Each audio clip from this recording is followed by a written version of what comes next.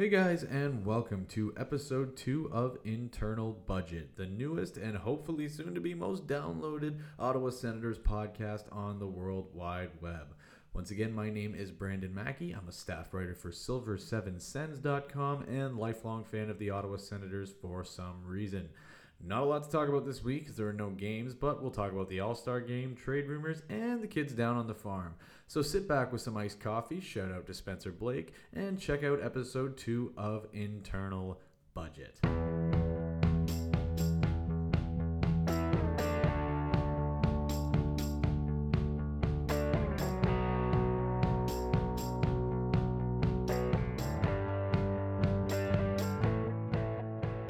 So, like I said, not a lot going on in Sensland this week, as it was everyone's favorite time of year, the All-Star break, the NHL All-Star break, where there is absolutely no hockey on for an entire week, save for a boring 3-on-3 tournament that no one really cares about because there are no stakes and the players themselves do not care.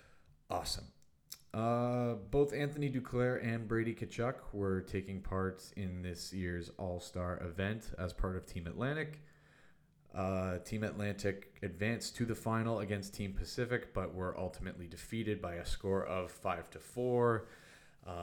Cool little note, Matt Tkachuk, Brady's brother, obviously plays for Team Pacific, so that was an interesting storyline, I guess we're supposed to believe.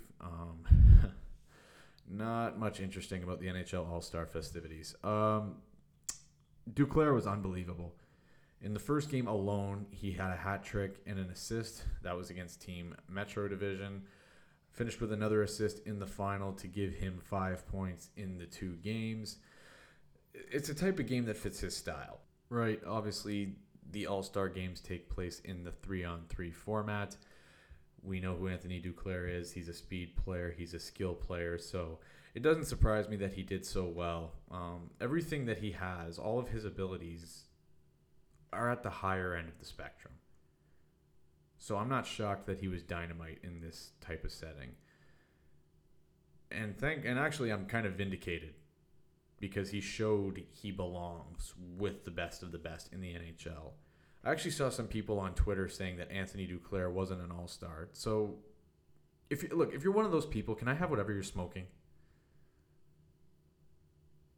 How is Anthony Duclair not an all-star? How did he not deserve to be there? Even before the games took place, and he showed that he deserves to be there, the guy has 33 points in 47 games this year. And that's with a 10-game, roughly, cold snap that he went through to start January. Oh, and there's a little matter of he's on one of the worst teams in the league with probably only 2 other high-end talents around him.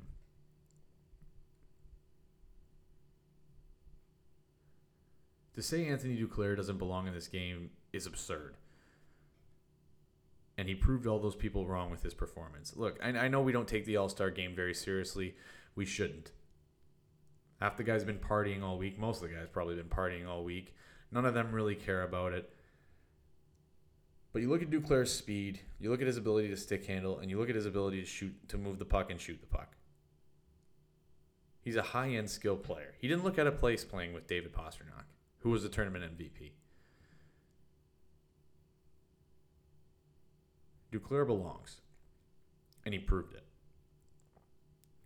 As far as our other little all-star, our son Brady Tkachuk, I think it's fair to say that the 3-on-3 format doesn't show the best sides of his game. Brady's not a bad skater by any means, but I don't think he's going to outskate the likes of Duclair anytime soon. But he still played really well. He's such an imposing physical presence. The puck is really hard to take off of him. He had 2 assists through the 2 games, 1 in each, and he got to share the spotlight with his family. That was the storyline that the NHL was really pushing because I guess it was the only real compelling part about this weekend, aside from Billy Joe Armstrong swearing on live television. And as kind of forced as it felt, it was cool to see Keith and Matt and Brady together kind of fooling around, sharing the spotlight, all in St. Louis, where Keith obviously played most of his career. So the story couldn't really get sweeter there. But back to the actual on-ice stuff. Brady was replacing Austin Matthews, who, as much as we all love the Leafs, I think it's fair to say Matthews is probably plays a style more favorable to the all-star format. But Brady is an all-star. He deserves to be there. He's an all-star, but he's just a different kind. Because most of his impact is understated, especially on this team with this lack of skill and lack of high-end offensive talent that the Senators have. Brady's been in the top 3 in expected goals all year. He generates as much offense, or around as much offense, as guys like Alex Ovechkin and Connor McDavid. And the only thing that I guess would really prove just how valuable he is to this team is if he got hurt this year, God forbid. If Brady Tkachuk gets hurt or doesn't play for a stretch of games, you're going to see just how bad the Senators are at generating offense, because it's all him. Most of it is just him battling in front of the net, getting to open areas, or digging pucks in the corner and driving to the front of the net. But few guys in the league do it better than Brady Tkachuk. I firmly believe that Brady is going to be a Mark Stone caliber player.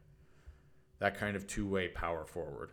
He'll probably have more of a physical element to his game than Stone does. It looks like he likes it a little more. And Stone, I think, has a little more skill in terms of hands and things like that. But they're kind of similar in the sense that at the beginning of Stone's career, skating was his weak point too. A lot of people thought he would never be a full-time NHLer because of his skating. And now he's arguably the best two-way forward in the game. And Brady's skating has gotten better since last year too. He's working on it all the time. So when his skating gets to that next level, when it gets to that real upper end NHL level, and I believe it will, we got a serious player on our hands. If we had Brady and Mark Stone, we'd be laughing. Again, damn it. I told you guys. Make me stop saying we. I need a shock collar, an elastic band on my wrist or something. In any case, Brady Tkachuk is going to be an elite power forward in the NHL. He's an all-star. He deserved to be at the all-star game. For the love of God, please get this kid a supporting cast. Get him an elite playmaker. Get him another elite defenseman. Get him someone that can really pass the puck on his right wing. And holy Moses, are we ever going to see this kid take a step? If he's generating this much offense with this ragtag group that the Senators have, imagine when they actually have some players. It's going to be unbelievable the number he puts up. You're going to be shocked. I'm telling you. So if you're doubting that Brady Tkachuk deserved to be at the All-Star game and that he was just a throw-in because the game was in St. Louis and Matt was already going to be there, you're wrong. Brady Tkachuk's an all-star. He deserves to be there. And man, is he ever going to prove it in the next few years if the Senators can get this rebuild to really get going. And speaking of the topic of all-stars, there was one more guy from Ottawa who arguably should have been there with the season he's having, and that is Jean-Gabriel Pageau. Please excuse my Northern Ontario French pronunciation. I am not built for this. Now that I've gushed over Pageau, let me reiterate, as I have many times, if you follow my writing on Silver 7 and my crazy half-baked takes on Twitter.com, Ottawa should 100% trade Pageau. And I know that doesn't sit well with a lot of people. It doesn't sit too well with me. Especially after everything I said about the Carlson trade and the Stone trade and the Duchesne trade. It's weird to defend the organization and say that they should be dealing another beloved player. But I really feel that it's different this time. I'm starting to see the light at the end of the tunnel in terms of this rebuild. You look at hopefully 2 top 10 picks this year. You look at Batherson. You look at Logan Brown. You look at Brandstrom. This team's going to be a problem. And the fact of the matter is, Pageau is 27 on an expiring deal due for a big payday with the season he's having. And his points were actually regressing before this year. He has the most points this year since I think he had in 2015, 2016. So with that in mind, and also considering that he had a major injury last year, he had an Achilles injury, which he's come back from amazingly. Like, I give him full credit. But like it or not, an injury like that takes years off your career. Your body is never going to fully be the same after an injury like that. If you don't know anything about sports injuries, an Achilles injury is catastrophic. I don't think I've seen someone at any level come back as fast as Pajot did, and frankly, as well as Pajot did. But he's never going to be more valuable than he is now. 31 points, 46 games. I don't see that happening to go forward. I don't see this as the start of Pajot's prime when he's 27 years old. I see this as a guy who's overperforming, taking advantage of getting a lot of minutes because of the nature of the Sens' forward depth, and playing with guys like Brady Tkachuk and Anthony Duclair, and getting first power play time. So, if Pajot is going to go somewhere, if the Senators are going to trade him, and like I said, I really think they should, because somebody will overpay for this guy, who would be a good fit going into the playoffs? I think the best fit, honestly, for both sides, without blowing smoke on anybody, would be the Boston Bruins. I know we in the Sens fan base don't love the Bruins. I actually don't mind the Bruins. My dad's a Bruins fan, so he tried to get me to kind of grow up in the black and gold. I didn't. But I don't see the Bruins as the big, bad, dirty team that most people do, I guess. I think they're a hell of a lot of fun to watch. You can't not like guys like Bergeron and Pasternak and Krejci and Chara and Krug and McAvoy and Tuukka Rask. Marchand, I'll give you, but he's still a hell of a talented player. Anyway, I'm getting off track. You give the Bruins Pajot, and you add to a center core that includes guys like Bergeron, guys like Krejci. You have Charlie Coyle that can play center. He's one of the most underrated players in the league. I think that team, who's already dominating this year, has the best forward depth in the league. If you do that, if they make this deal. I really do. I mean, imagine you got Bergeron and Pajot killing penalties, along with Coyle and guys like DeBrusk and Sean Corrali. That's another one. He's one of the best bottom six forwards in the league. You'd have to move someone to the wing. You can't have five centers. But then you have more guys that can take faceoffs, and you have important depth going into the playoffs, and you get it in the form of a guy who performs his best in the playoffs. Hat trick against the Canadiens, 4 goals against the Rangers. We know Pajot's a gamer, and we know he shows up when the pressure's on. So if the Bruins can make this deal, I think they will. And keep in mind, this is the team that gave up a second for Marcus Johansson last year. And Johansson's a great player. I said at the time that was going to end up being a great deal for them. It was. He was one of their best players on that run to the final last year. But I think Pajot is, one, having a better season. He's got more points this year than Johansson did all last year. And two, like I said, he's a better all-around player. So there's no doubt in my mind that the Senators should be able to get a first for Pajot, especially from the Bruins. If they can get out of that Bacchus contract, that $6 million deal, then that frees up a huge amount of cap space for them, enough for Pajot's contract, and them and the Senators can make some beautiful music together. And as far as Ottawa goes, I don't even really have to justify this trade. Getting another first-round pick, that'll, granted, probably be a later first-round pick. But this draft is so deep, you're going to get a really good player, probably for the first 2, maybe 3 rounds. This is a slam dunk for both teams, I think. I think this is the best. This is a match made in heaven. And by the time the Senators are competitive again, I mean really truly competitive, Pajot likely won't be a factor, or as much of a factor anymore, I should say. But who knows? Maybe I'm wrong, and he'll torch us. He'll torch Ottawa again. He'll torch Ottawa in the playoffs in a few years. But for now, I think that's a really good deal for both sides. Penguins are another one. Now, I told you I don't mind the Bruins. I hate the Pittsburgh Penguins. How can you not?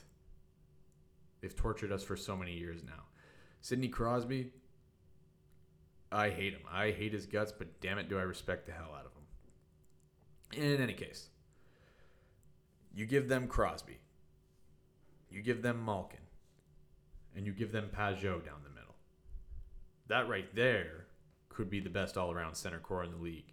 Pajot is a really nice complementary piece to those two guys. Probably the best part about it is if you get him, you're not as tempted to use guys like Crosby and Malkin on the penalty kill. Especially going into the playoffs when guys are banged up, guys are hurt. You can kind of manage their minutes a little more. Pajot can kill the penalties for you. It's not like he's just a throw-in guy. He's a really good penalty killer. And he can even chip in with some secondary scoring that they're frankly going to need. The Penguins are really good. They're still a very good offensive team, but not having Gensel for the rest of the year hurts. So you throw Pajot in that mix. He scores the odd goal every now and then, or 3 or 4 when it comes playoff time. And the Penguins can really make some noise. New York Islanders, ton of cap space. More than enough for Pajot's contract, and they play a style that really fits his game. They play a tight-checking, defensively responsible style. They got a really good coach in Barry Trotz. The Islanders could be a team that makes even a conference final run this year, and Pajot would be a guy that really helps them out.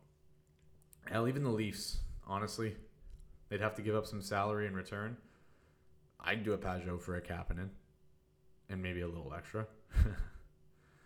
I really don't want to help out the Leafs, to tell you the truth. But if they're willing to overpay for Pajot, I mean, how do you say no?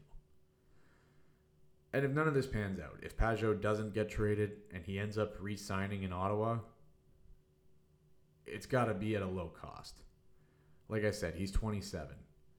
To me, anything more than Colin White's deal, which is 4.75, I find that hard to swallow. And he's earned more than that on the open market. There will definitely be at least one team willing to pay him $5+ a year, $5 million a year.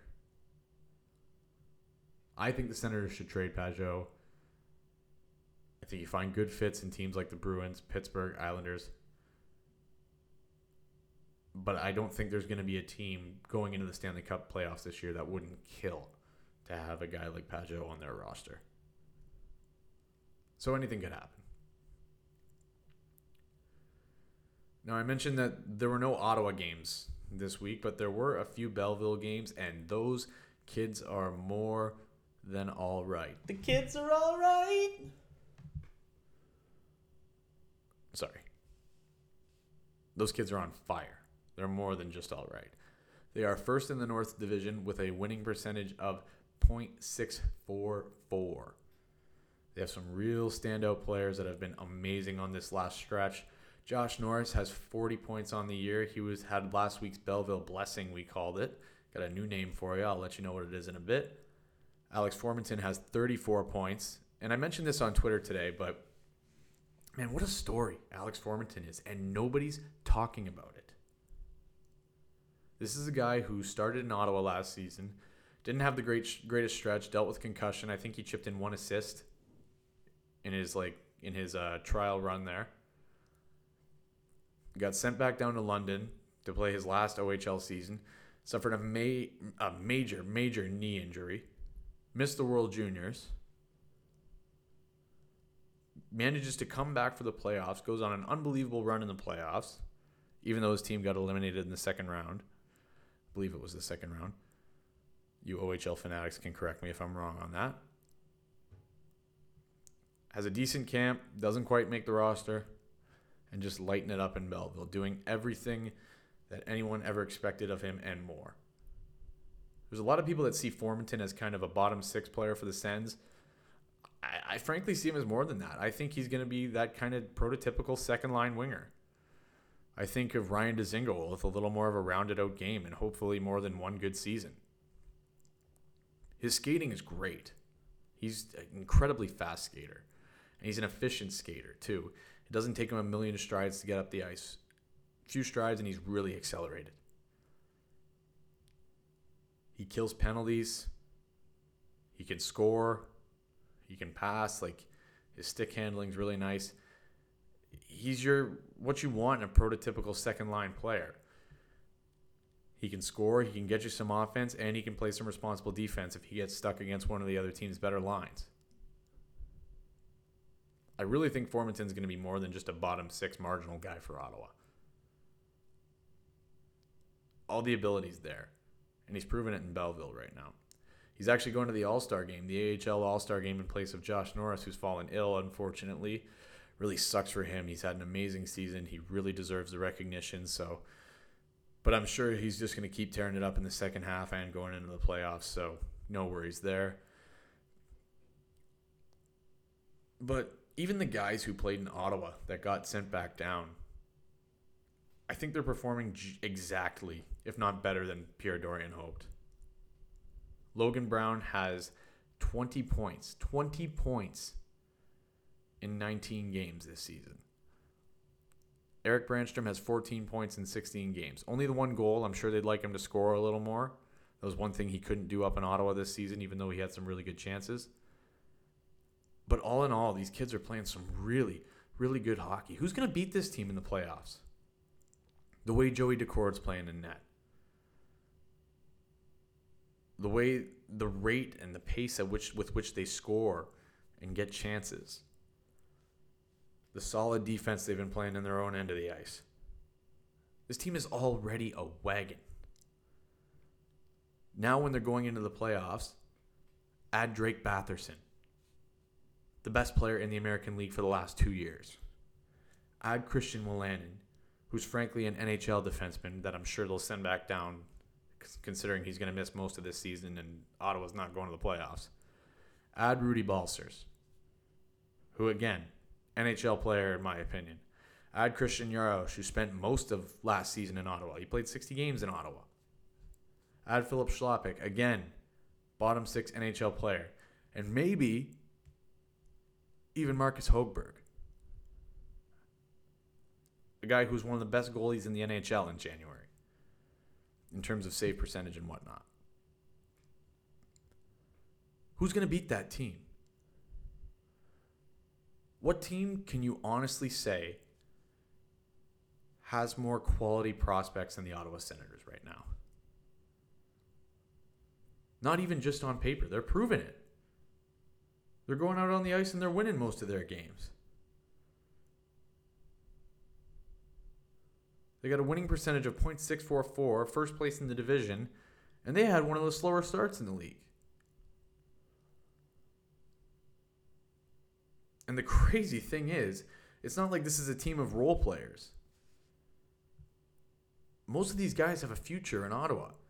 Batherson has the makings of a top six forward. Wolanin, I really believe, is going to be a top four defenseman. Balcers, probably a second line type of guy. Jaros, maybe second pairing is his ceiling. Third pairing probably at least. Schlappick, I think, is a bottom six guy, maybe marginal. He might not be able to find that kind of consistency or that finish at this level, even though a lot of people like him. Don't get me wrong, I do too. Högberg, I think, could end up starting the lion's share of games in Ottawa next season if he outplays Anders Nilsson, which isn't a stretch the way he's playing right now, though goalies are tricky. And then you throw in the guys I mentioned before. Norris, 40 points. Formanton, 34 points. Brown, 20 points in 19 games. Norris looks like he could be a second-line center. Formanton looks like he could be a second-line player. Logan Brown, I really firmly believe, has the makings of a number one center in the NHL. His size, his uncanny vision. Some of the passes, I know he didn't have a ton of points, but some of the passes he made when he was playing in Ottawa this season were incredible. It was like he had eyes in the back of his head. The one Detroit game, he made this ridiculous pass through his legs behind him to Anthony Duclair, who had a great chance right in front of the net.